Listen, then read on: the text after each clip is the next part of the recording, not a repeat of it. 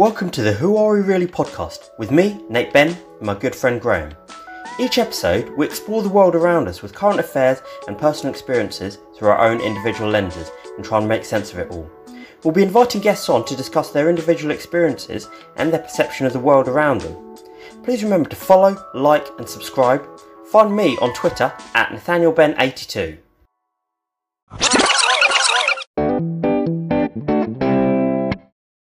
Hello and welcome to the Who Are We Really podcast. First episode, which hopefully will go on for quite a while. I'll introduce myself and my co-host. My name is Nate Ben. I am a writer, a comedy writer, amateur stand-up comedian, podcast host, and hopefully nice guy. And you are? My name is Graham. I'm a stepfather to two young girls, engaged to a lovely fiance. We're here in my home today. It's probably the hottest day of the year. Oh, it is. And I dread going outside, so I'm glad we're in my living room doing this now. It is. Oh, it is. It is hot. I'm like Jason Derulo. Literally, it's 100 degrees. It feels like at the moment. Yeah, geez. So, but what's probably worth doing is explaining how this sort of like came about and what we're gonna go on with, and hopefully how we're going to push the podcast forward. And for me, I felt that I wanted to get involved in something like this because there's a lot going on in the world, as we know. We've got COVID-19, which I'm sure everybody knows about, but we've got a lot of other things going on, not below the surface, but other things that have been going on that people are a lot more aware of, namely Black Lives Matter, with what happened to George Floyd, where a black man in America was actually killed by police. The police have been sacked from their jobs now, and they're awaiting trial for second-degree murder. It was all caught on camera, and there's a lot going on because some people feel that he was unjustly killed and he was murdered. Some people feel that he should have been complying with police. Some people are shocked because the video was very graphic and it would trigger a lot of emotions. Some people aren't really fussed about it, but it's brought about a lot of conversations that have been needed to be people have needed to have in the past, but perhaps didn't have an avenue to talk about those things. Yeah. And I think that's where it stemmed from, really, for me. Yeah, and I think for myself, why am I, why do I consider myself to be an anti-racist today? And I suppose if I'm being brutally honest, as a child growing up, a lot of the stuff that I've been learning recently, and I'm still learning so much now, but as a child, I was ignorant, I suppose, to a lot of the issues facing people who aren't white. And that I suppose I've made many mistakes growing up as a person, but through a mixture of formal education at school, college, university, but also informally by meeting people, such as yourself, Nate. I sort of opening up to and now believe that, of course, everyone, we're all human at the end of the day. And then when you look at things like what happened to George Floyd in the States, and if you look at it through the lens of the fact that actually this person is a human being and the way that they were brutally murdered, no wonder so many people were shocked. No wonder so many people took to the streets to protest that. And there was a tremendous strength of feeling, I feel, with the Black Lives Matter movement starting worldwide. So I'm glad we have this opportunity today to discuss related issues. Yeah. And I think with the George Floyd thing, I think it was terrible. It hit me hard, hit a lot of people hard. The graphic nature, because people, you can read that somebody's been killed in the newspaper, or you can read it on Twitter, on Facebook, but unless you actually see it happening, you see somebody's life leave them right in front of your eyes. Yes, it was secondhand because it was via somebody filming it, but it was as if you were there. When you see that, it makes you feel very, very different, because it's not something you see every day. You see it on TV. But when you see it on TV, they're actors, they're acting, there's a bit of fun involved. With that, there was no fun about it. And it was very brutal, because it wasn't just like, and I'm not saying just, lightly when I say it wasn't like he was just shot, where we have seen instances of people being shot on camera. It took it was, what did they say, 8 minutes 23 seconds. Derek Chauvin, if that's how you say his name, had his knee on George Floyd's neck. So for 8 minutes or so, that guy was screaming that he couldn't breathe, saying that he wanted his mum, who had actually died, and I think it was the anniversary of his mum's death. He was suffering as he died, and we all felt that suffering as he, his life ebbed away from him. And I think, to me, that's what made it so shocking to the world, because had George Floyd, to me, not just been shot, but had he been shot, it would have been awful. People would have been up in arms, but I don't think it would have had the same impact. Yeah, and I just this morning before we started this podcast, I mentioned that I was scrolling through my social media before you came over, and I saw yet another example of, in this case, a black woman being awfully mistreated. And so I suppose a question that some people are asking is, why was it George Floyd's murder and not the countless other examples or evidences of abuse that black people have had to go through in their lives? Why was it George Floyd? And I think it's, as you say, it's because of the graphic, brutal, protracted nature of his murder, unlike the others that we see almost on a regular basis. And since his murder, a lot of other things have come out in terms of, there's lists of, 50, 60 black people or people, ethnic minorities who have actually been, killed, due to, mistreatment of the police. And a lot of them, the police, have actually got off. They've actually got off. But then I always get the counter that some people say, okay, there's a white woman, I can't remember where it was, but there's a white woman in America who was actually killed by a black police officer, and the same, had somebody say to me, well, it works both ways, both people get killed. And I'm like, yes, it does definitely work both ways, 150%, not denying that. Police brutality needs to stop, whether it's against white people, whether it's against black people. But the fact of the matter is, the number of black people who have been killed, or even Hispanic people who have been killed by police, it's been caught on camera, and those police officers have walked free. The figures are very, very skewed in terms of, it feels like there've been so many the other way. And as I say, that guy who killed that woman, yes, he deserved to go down because he killed her. It was unlawful. But at the same time, what about all these other people? They deserve to go down as well. But because, from what I understand, I could be wrong, but from what I understand about the police system, it's very, very tight-lipped, and it's all done behind closed doors. So, we don't get to see what's going on. And a lot of the time these guys get off, and I don't understand the law to the extent of understanding all the different things for the different states. But there's a way, there are probably loopholes that mean that these guys, regardless of what was being shown, seem to get off. And it goes back years and years and years and years.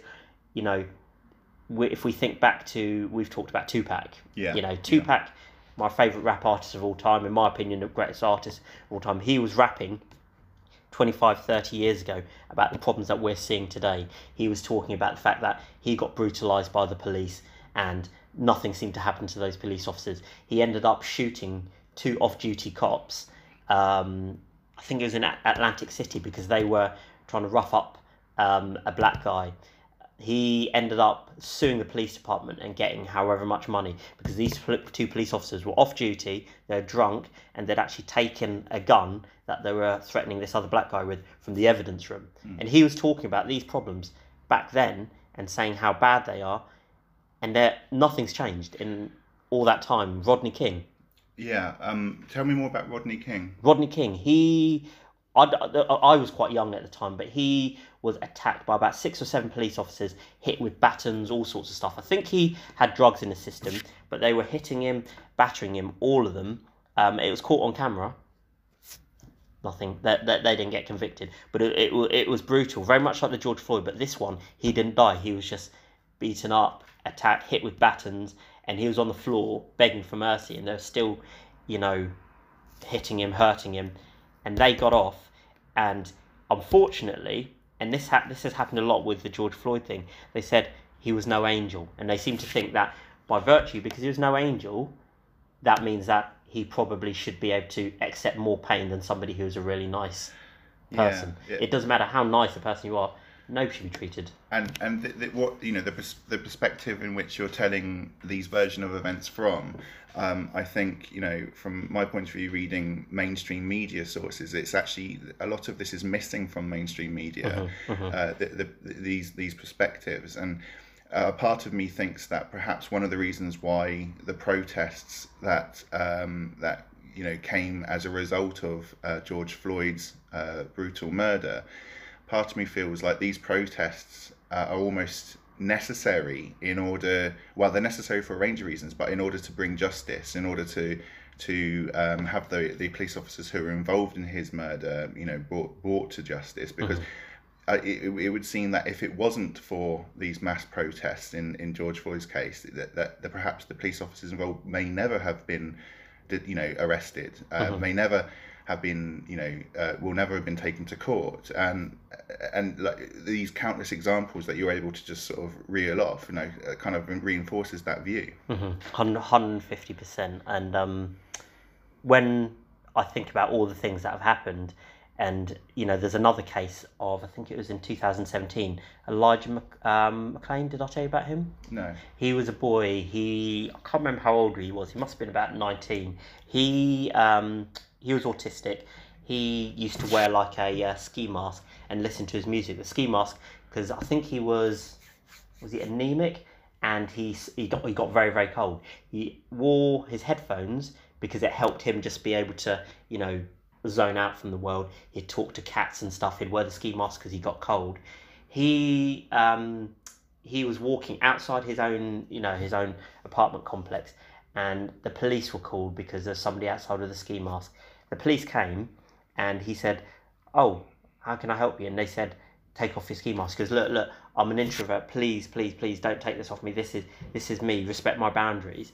And he was, I think they said he was something like 120 pounds. He's very slight guy. And I think there's 4 of them. They attacked him, held him down, and he kept saying, "Look, I'm an introvert. Please, this I wear this because I get cold." They injected him with, I can't remember what the drug was, but it was like a tranquilizer. But it was a tranquilizer they would have used for somebody about 3-4 times the size of Elijah McClain. He ended up having a heart attack twice on the way to hospital. One of the police officers said, "Dude, move." The police camera, they could see, the body cam could see what they were doing. So obviously they were aware that they weren't doing something right. He ended up dying a couple of days later. And there's a video of the boy. He's like just an innocent guy, and he goes something like, "Oh no, I'll help you, officer. I don't have guns. I don't do that sort of thing. Teamwork makes the dream work." He was saying all these things you'd know that a child would say when they're like very, very anxious and very upset. None of them went down. I think now the case has been reopened, but lots of people got very, very upset about that after the George Floyd thing. But what I felt quite strongly about was that was absolutely tragic. Those police officers should have been punished there and then. But people were getting more upset about his death because they felt like his death was more upsetting than George Floyd, just because of the way he was as a person. So it's almost saying, okay, we can justify some deaths, we can't justify others. If somebody has put people in danger and it's a bit of a self-defense thing, you can understand that. Obviously, you don't necessarily have to kill them, but that may be something you need to do. But that takes me on to, it seems like I'm waffling, but the reason I'm saying it is because if we look at a lot of these school shooters, this, that and the other, some of these school shooters, or these people who've killed loads of people in a shopping mall, some of them have come away handcuffed, they get arrested. They're killing people, they're shooting people. These people that we're talking about here, George Floyd, Elijah McClain, they're not causing any harm to anyone. They're not killing anyone. But yet they're killed. So you're talking about the difference in the way in which white criminals, in this case white murderers or mass murderers, are treated by basically law enforcement in comparison to black people who may be a suspect of some kind of apparently fit perhaps, description. Yeah, they fit a description, and it's the way in which those two are treated, even though, you bring up the case of school shooters, which of course is one of the most horrific things you can ever think of, contemplate. And yet they're detained in cuffs and taken away, and people talk about their mental health and so on. And yet the way in which, shall we say, black suspects, I suppose, or you know, they are talked about in a very different way. People are making character judgments on them. Yeah, through a fear, or an irrational fear of people who look different to them. Yeah, and I suppose what we've been talking about, or what you've been talking about, at the you know up until this point, is actually really dark, heavy duty stuff.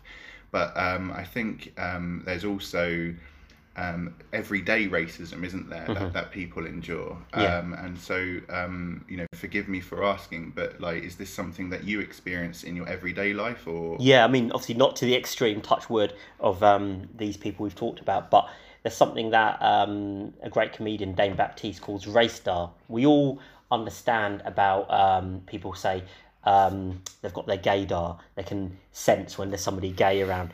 It's exactly the same with racism. I have experienced so many people who are, without necessarily realising it, are acting very differently around me. If I were to ask them about it, they would get very defensive, turn me into the aggressor and them into the victim, saying, I don't know what you're talking about.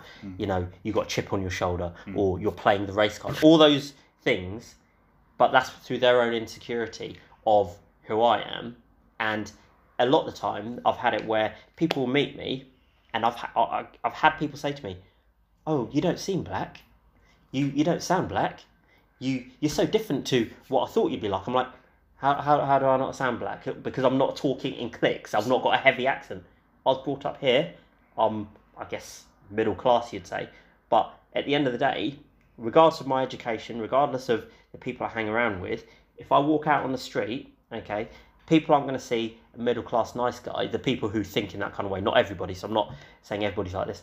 Some people just see me as another black guy and have their own preconceptions. And I think that's one of the, I mean, tell me if I'm wrong, but that's one of the, basically the tenets of racism, isn't it? That people have, when they see someone, in your case, a black man, when they see you, they have a preconceived idea of what kind of person you are, without having actually spoken with you, met you, you know, like actually spent time with you. And I think that's one of the issues, isn't it? Yeah, 100%. I mean, I remember being at school in the 80s. I went to private school my whole life, 80s and 90s. The only brown people they'd heard of were Eddie Murphy, Wesley Snipes, and Bungle from Rainbow. That's literally the only brown people they'd ever heard of. So at private school, I was very much... There were a couple of other black boys, but the older boys, but I was a bit of a token, and they, you know, warmed to me that way. And because, you know, I'm small, I go to the gym, but I'm quite small. At the time, even then, I was very small, and I was looked upon as cute and a little bit different. So a protection did come of me. People were very protective of me. But the teachers, on the other hand, at first, the junior school, some of them were absolutely lovely to me, really, really lovely. But then as I went through the school, I did notice there was a change in the way some of the teachers treated me, because I think they didn't understand how to take somebody like me, because I was, you know, yes, I was chatty, but my father's got a PhD, my mum's very educated. I was very much, I think to an extent at times, bored, because I was able to pick things up very, very quickly. And I don't think they quite liked the, not loudmouth, but what they would call know-it-all black boy. And I don't know, it irked some of them a little bit, and I could see that even as a child, that something wasn't quite right there. But thankfully, because I was quite popular around the school, I was able to brush that past, because to me, when you're a child, it's all to do with what your peers think of you, really. So I was able to brush past that. I had some friends his parents were really, really lovely to me, and, you know, looked after me like I was their own, because I feel like even now, to an extent, there's people almost fetishize, you know, having caramel babies, this, that, and the other. It's that sort of thing, and I feel like there was part of that. It was all done in love, but I think it started off as part of a bit of a fetish, like, oh, he looks a bit different, oh, he's so cute. Number of people, and now people wouldn't dare do it. Oh, his hair feels like a sheep. Oh, let's feel his hair. You know, oh, it's so cute, this, that, and the other. And at the time, I thought, oh, it's just people showing me affection. That's fine. But you look at it in hindsight, and it's not. And so these are, like, I suppose, is this what helped form your your what was it? Your radar? Is this Raystar, yeah. Raystar? So are these the little sort of signs that bring are they incorporated into your Raystar like these days? Yeah, I these little think because I'm a bit more articulate and more understanding of people, they are. But also, I look at people's reactions and their little isms. Yeah. And I pick up on those little isms very a lot. Yeah. And I think me and my parents aren't very overly close, but because of that, I did lots of reading, watched loads of films when I was younger, and which is where the whole comedy side of me came in, and being able to make people feel a lot of the time. And I guess the comedy thing really stemmed from the fact that if for example, my mother was in a bad mood, I would try and use comedy to make her feel more comfortable. If people are feeling this slight bit of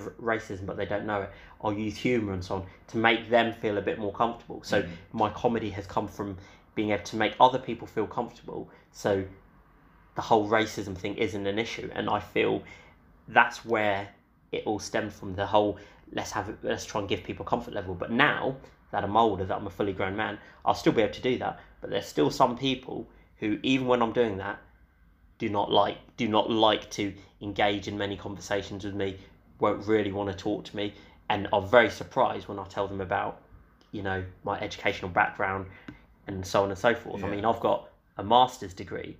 People who would meet me and be like, "Oh yeah, cool," but some people are like, "Oh, how did you do that?" Yeah. I mean, my father, he was a teacher. He got a PhD. When he was teaching, he got told, he got given bottom sets. He always brought them up and they ended up doing well. These kids that did well end up being put into top sets of the white teachers.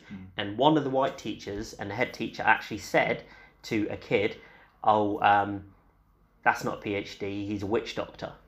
What? To a kid. The kid went and told my dad. This was, early 90s. Not much was done. It was just like... I mean, that is blatant racism. But things like that, hearing stories like that and understanding things like that really shaped me to understand that people may say one thing to you, but they can say something else to somebody else, and they can act a particular way, but really they're trying to push another agenda. Right, so you've got, I suppose what you're saying is you have people that might be nice to you face to face, but then they'll have a different conversation with someone else later. Yeah. Which is just, I mean, I don't know how, I mean, I can't relate to how that must feel like at times when, especially when you get evidence of that. So in your mind, you've had this interaction with this person, and it went a certain way in your mind, but then you hear different from someone else, and it must, at times, I guess it must feel like almost like it's deflating, I suppose. It does, but because I tend, wherever I go, whatever job I got, generally I'll get on with the majority of people. So I guess I'd be classed as quite popular, and I think it irks some people that they can feel a particular way. But the majority of people will be like, "Oh no, he's right, I like him."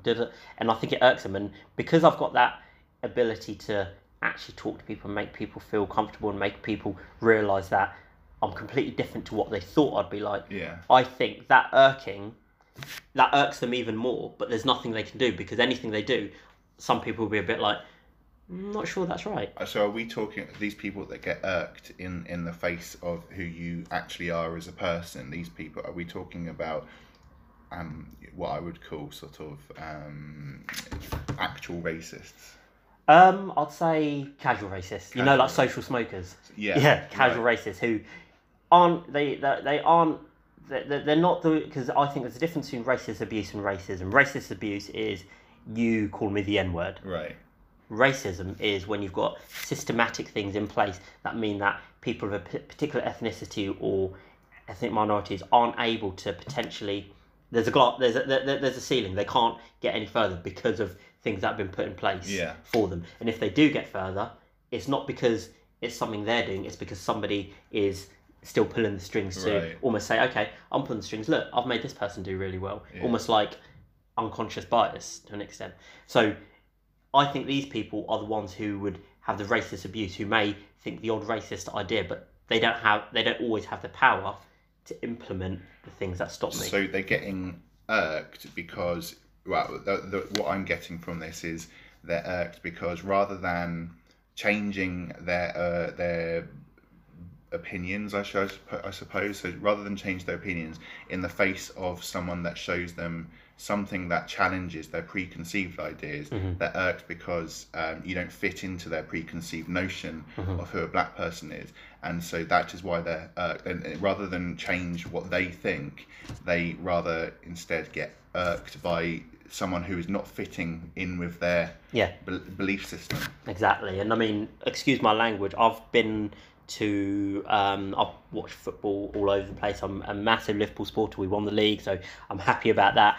But I've had it before where I've been at a pub with friends and I've had fans, not necessarily Liverpool fans, but fans of a team, whoever's playing, going, "Oh, you stupid black bastard," having to go at the player, and then looking at me going, No, I don't mind black people. You're a funny black bastard, you are, but I don't like him. Right. And I'm like, can I not just be a funny bastard? Why do I want to be a funny black? Why does that come into it? Just say you're funny. I don't like him because he plays for the other team, or I don't like the fact that he dives. And even in football, you see a lot of the time the descriptions, or even where, and we'll talk about this in another episode, where people describe a player of a particular ethnicity in one way, and they'll describe another player of another ethnicity in another way. For example, with the John Terry thing, where he called Anton Ferdinand a black "see you next Tuesday." It was caught, people saw it.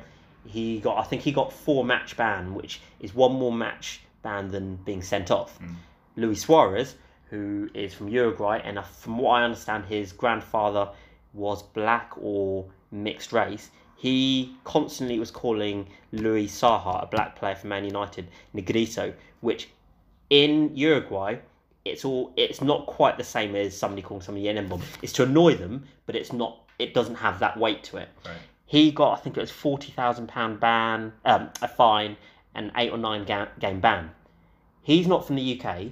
He knew he was annoying him, but he may not have understood. And I'm not, sticking up for him at all. I think he should have been punished, but he doesn't necessarily fully understand, how how it translates. Yeah, how it translates and how we need to address each other. But John Terry, an Englishman through and through, calling somebody a black "see you next Tuesday, he knows exactly what he's saying. He's been brought up in this country. He knows it's going to cause offence. Yeah. So surely the punishment should have been equal.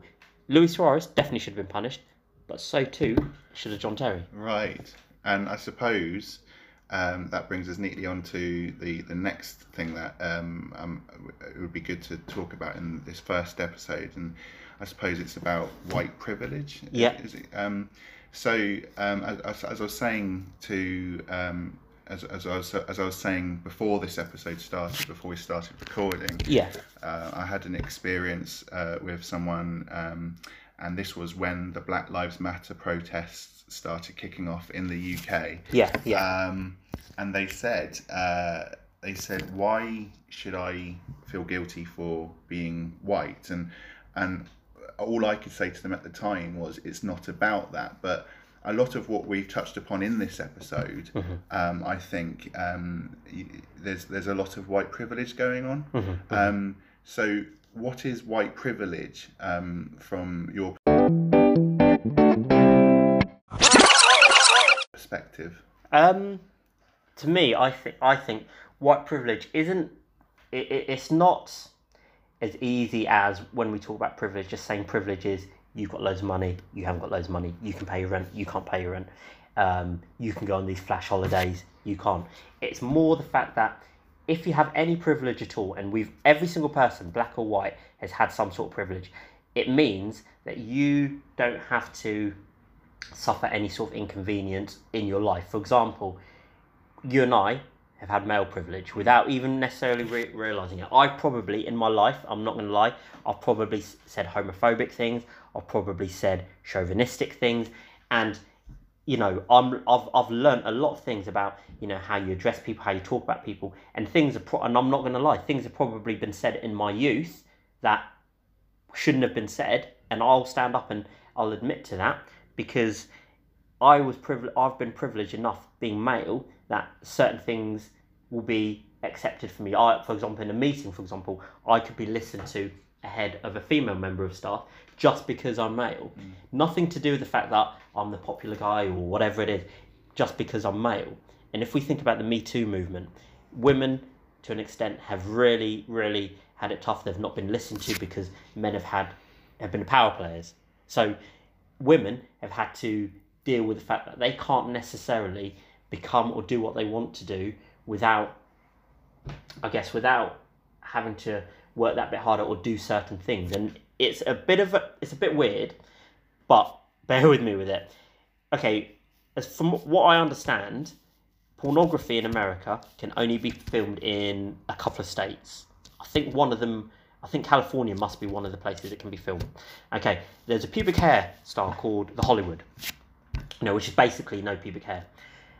Porn stars, a lot of the women are very attractive women. Okay, I believe that a lot of these women go off to Hollywood, try and become movie stars. It doesn't work out because there's somebody else who is better, or somebody else potentially looking at the Me Too movement has done something potentially at times that this person's not been willing to do, or whatever it is, or they don't have this particular talent. So if they don't have the talent, they're like, okay, what am I going to do? I'm over here in Hollywood. So they get drawn towards still acting, but in a pornographic way. Okay, so they're doing pornography and so on.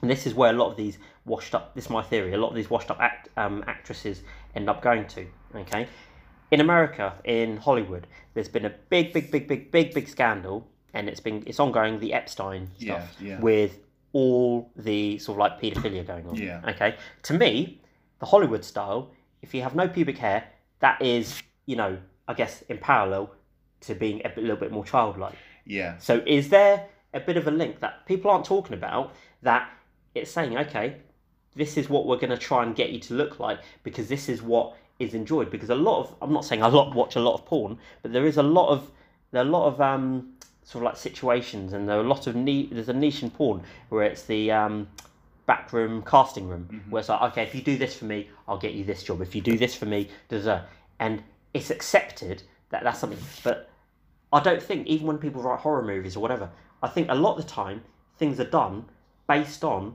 an experience of something that's happened or potentially is still happening. So what's happening is some of the things you're seeing in Hollywood, in pornography, are mirroring potentially what's going on in the underbelly of Hollywood. Right. And in that sense, and it may have seemed like a waffle, but that there, to an extent, is real male privilege, because what's happening is these women are potentially having to do things that they probably wouldn't want to do just to pay the bills, so they can stay in Hollywood and maybe get that. I understand what you're saying. So women who go to Hollywood with the ideas of making it big end up basically taking on progressively more degrading roles, to the point where they might actually fall into pornography. And I think I do recall reading an article a couple of years ago actually about a woman who fell into pornography when she arrived in Hollywood shortly after that. And so how, if you forgive me for asking, how do we link that back to the concept of white privilege? Are we saying that white privilege is just one form of many different types of privilege that exist in society? Is that what we're saying? That's what I believe. That, and it's not making white people out to be bad. You're my friend, you're white. My other half is white. My children are mixed race. I've got plenty of white friends, black friends, all different ethnicities. It's just a form of privilege, a form of a lack of inconvenience, because I can never take my skin off. I am who I am. If people get to know me, you can like me or dislike me. That's fine, as long as you've taken the time to get to know me. Don't dislike me just because you see my skin. Well, have you seen that Robbie Williams music video where he takes his skin off? Oh yeah. Also, Rock DJ, isn't it? Rock DJ, yeah. And he sort of goes on his rollerblades with a skeleton at the end or something like that. But that's just crazy, isn't it? And strangely, in that song, doesn't he go? Isn't one of the lyrics "Loddy Doddy, we like to party"? What does it mean? I don't know. It's from Snoop. Did a song called "Loddy Doddy" on the Doggy Style album. Loddy Doddy, we like to party. We don't cause trouble. We don't bother nobody. We're just some that are on the mic. Yeah. And I think he's taken it from there. Yeah, so he's lifted it from, say, Snoop Dogg, is that right? Yeah, and people don't really talk about it, but I'm like, I heard Loddy Doddy back in the day, and that's, maybe it's a bit of paying homage to So that I don't know. I don't know much about Robbie, but Well, Robbie, I like Robbie, but not necessarily because of his music, just because he's actually insane. yeah, He doesn't care. No, he does not care. Like, I remember when they tried to reform Take That, and he was actually big as a solo artist at that point. So he said, "Yeah, okay, I'll come back to Take That, but only if you project my head on a giant projector on the stage, and it's just my big head whilst you're down there on the stage." Wow. Because that was his roundabout way of saying, "No, I don't want to do Wow. that." But his craziness, to me, is why I've got a secret, not so secret crush on Pink, the musician. Yeah. Because what I really, really like about Pink is she doesn't care. She's like, this is who I am.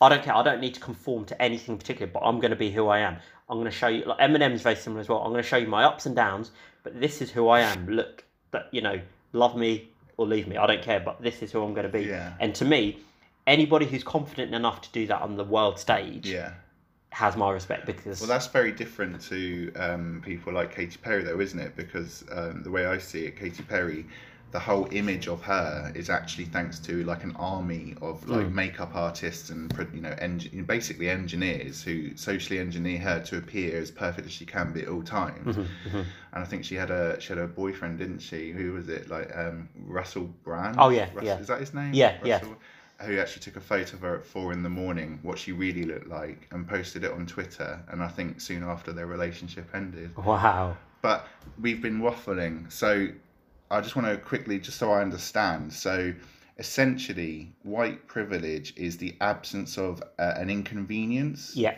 That people such as the person who I met the other day, who I mentioned there.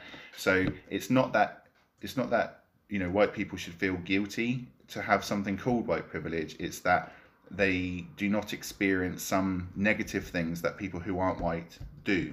Is that the correct way of framing that? 100%. And it's not saying anybody's bad, but it's more just being able to understand that if you are in a position of privilege, you should be able to listen to other people who perhaps don't have that privilege.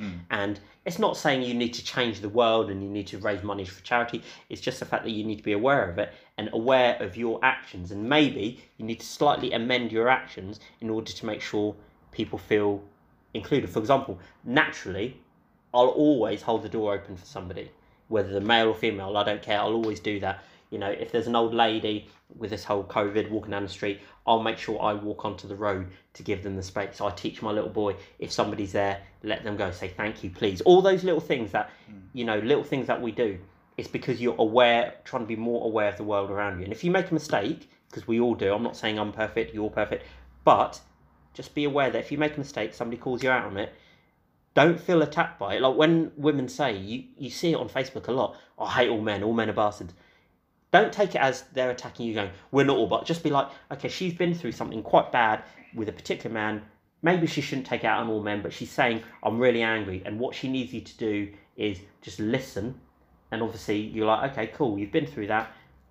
I'll support you if I can. And hopefully next time, the next guy you meet, it's going to be good. Don't take it as she's having to go at your manhood, because that shows a real insecurity on your part about your own manhood. So this is that reminds me of I think there was that meme on the internet in response to things like the Me Too movement, the whole not all men thing. Like so you're kind of alluding to that if someone writes I hate all men, the desire, sort of, it's almost like a knee-jerk reaction, isn't it? It's kind of like, well, not all men are like that because I'm not. So I suppose it's less of that and more actually, hold on, what they really want is someone to listen. So what you're saying? Yeah, because at the Me Too, if you and me were like looking at the Me Too movement, all the things that have come out, Jeffrey Epstein, what's the other guy's name? Harvey, Bill Cosby, and there's a little thing I'll mention about Bill Cosby. But if we're saying to ourselves, okay, well, whatever, that's them. Why are they getting angry about that? That was nice. That's not being supportive. That's basically saying, yeah, it was okay that those things potentially happened to you. We've got to be open to be like, okay, mistakes have been made. People shouldn't be doing these things. We need to be better at supporting our women. As Tupac says, since we all got our name from a woman, our game from a woman, why do we hate our women? Do we rape our women? Do we shame our women? It's time to be real for our women. Otherwise, we're going to have a race of babies that hate the ladies that make the babies. We all need to be looking after our women, our queens, to make sure that we have a world where everybody should feel that they can be who they want to be and how they can be. And it's going to take a long time. It may never happen, but if we can look to try and do that, the world can be a better place around, you know, for the people that surround us. I knew that you were. Was that Tupac? Yeah. I knew you were a fan of Tupac, but Yeah. I didn't know you could quote him word for word like that. That's actually quite impressive. Yeah, I've got 2 tattoos, one on my shoulder blade and Queen Nefertiti that you can see there. That represents my auntie, Queen in my eyes. He had that as well, and he's one of these people. Yes, he's had, you know, some things that weren't great, but a lot of the things, he was the son of 2 Black Panthers. He had that in his bloodline, very much like Kanye West. Yeah. But with Tupac, he unfortunately got involved in the thug mentality and this, that, and the other, and got involved with the wrong types of people. But his message was about, let's start making some changes, and that's what we as a people need to be willing to do. Because if we don't make some changes, then what's going to happen is we're going to be stuck in this rut, and this is going to continue forever. Yeah.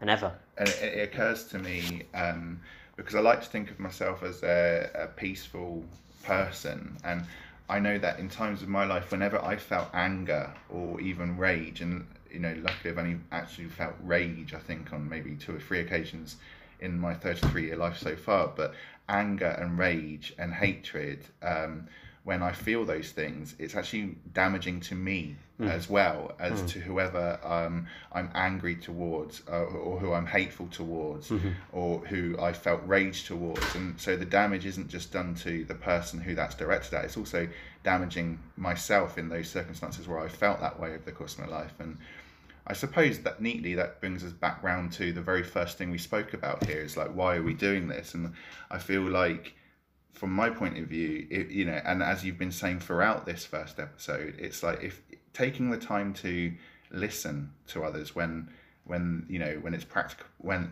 it's convenient for them, listening to others and understanding others, it brings about hopefully a better society, not just for one section of it, but for everybody. But that is the utopian dream that I have in my head anyway. I'm exactly the same as you, you know, and you know, it may never happen, but if we've got that dream that can happen, we can at least make the world a better place for the people we interact with and surround ourselves by. And you know, you saying that is, you know, to me is really good, because if we can think to ourselves, okay, I've done the best I can for the people around me. I've tried to understand the people around me, and I won't always get it right, but I will try. And it's not hard to try. Yeah. I think it's a lot harder. It's not. You can be very passive, but I think it's a lot harder to get a great. You know, for example, if I said to you something and it's completely unrelated. Okay, I said to you, I think Tupac's the greatest rapper. You said to me, I think Notorious B.I.G. is the greatest rapper. Okay, it takes a lot more energy to be trying to fight that fight and say, look, no, this is the case, than listening and saying, okay, you think that, I think that, okay, we've both got a different opinion, but we're both valid with our opinions. Yeah. And as long as you're willing to change your opinion, I've never ever, since the age of about 9, I've never, when we were younger, before the age of 9, I was too little to understand. You know, at school people go, oh, don't be gay, saying things like that. Yeah. I wasn't really aware of it until my auntie sort of like told me what gay meant, okay? And then I understood, and I was like, oh, so people judge people, you know, for who they fancy. And she was like, yeah. And I was like, how's that fair? She goes, it's not fair. People shouldn't do that. So after that, I thought to myself, well, I know that people judge me, and it brings me to a story. When I was younger, my parents had WOG spray painted across their door. Awful. 1986, after hand of God, when England got lost against Argentina in the World Cup. My parents had been in the country for about 5 or 6 years, and my mum, she is very loud, and she was like cheering when Maradona scored, and I think she was just cheering just because he was such a great player. She was just like, you know, in awe of him. It wasn't that she didn't like English people, it was more she was in awe of this brown man who was doing all this stuff.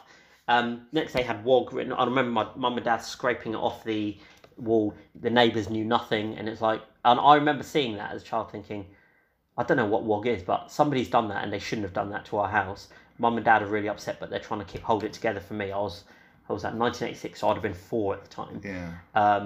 So I was like, when I had this conversation with Auntie, I was like, I realised that people will judge me and my family, because I got called the N-word when I was about 7, didn't know what it was. Said to my cousin that a boy walked past and said, "What are you looking at, you N?" My cousin chased him down the street and beat him up, which was interesting. Yeah.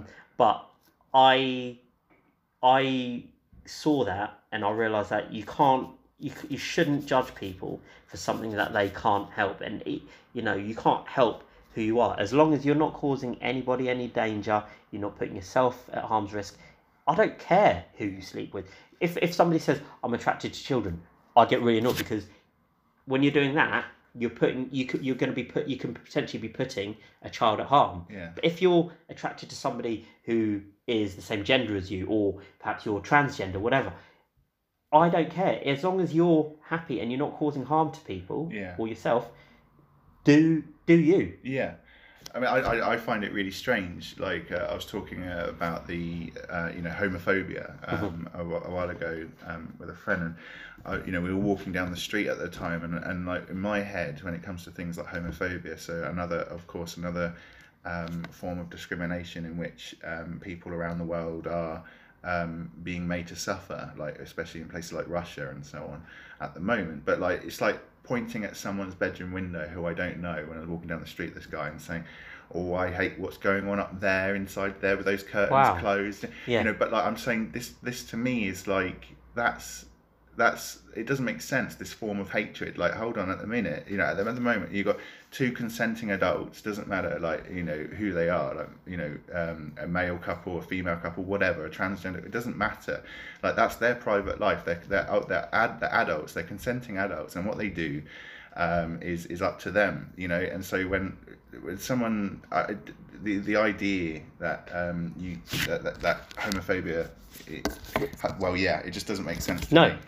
But you even get men who are like, "Oh, I can't stand gay people," but lesbians, yeah. And you're like, it's exactly the same. But because you're not allegedly, and I say allegedly because there could be, repressed homosexuality, because you're not allegedly sexually attracted to that, you don't find you found a problem with it. But if you find, okay, they're 4 boobs, I love that. They're 4 boobs. Yeah, it's like it shouldn't make any difference. It's just it doesn't matter. I suppose that's what. Yeah, you're right. I suppose that's what I was trying to say. It's like I'm indifferent to gay people, or rather indifferent to what they do, because I'm not attracted to it. But there, this hatred that some, let's say some men have for homosexual males, this hatred that they have for them.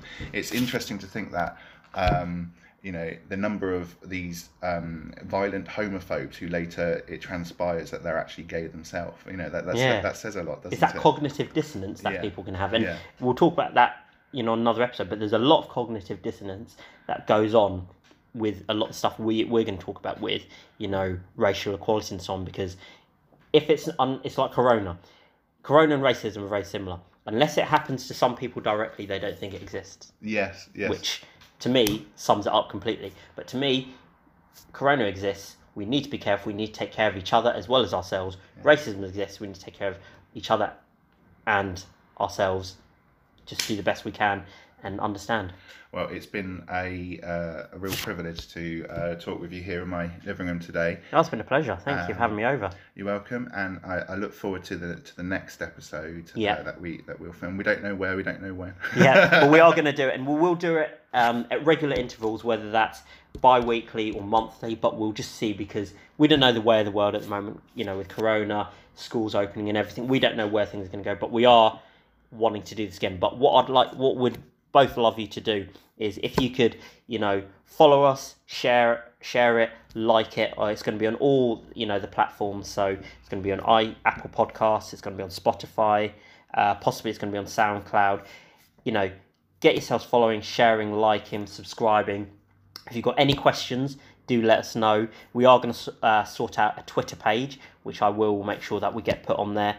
If you want to appear on it, do let us know. We'll also get an email address put out. But obviously, being the first episode, we are, you know, finding our way. But I do think this could be really, really good. Yeah, and I do look forward to the prospect of having guests on the show. Should anyone want to step forward, so to speak, we'd love to talk to you. Got a few. I've got about 3 people waiting who would definitely want to be on it. So perfect. Well, Nate, thank you very much. Oh, thank you, Graham, and we will see you soon. Music, as always, by L Train, and as I say, on the description, you will hopefully see ways to contact us via social media. Have a great day, people. Goodbye.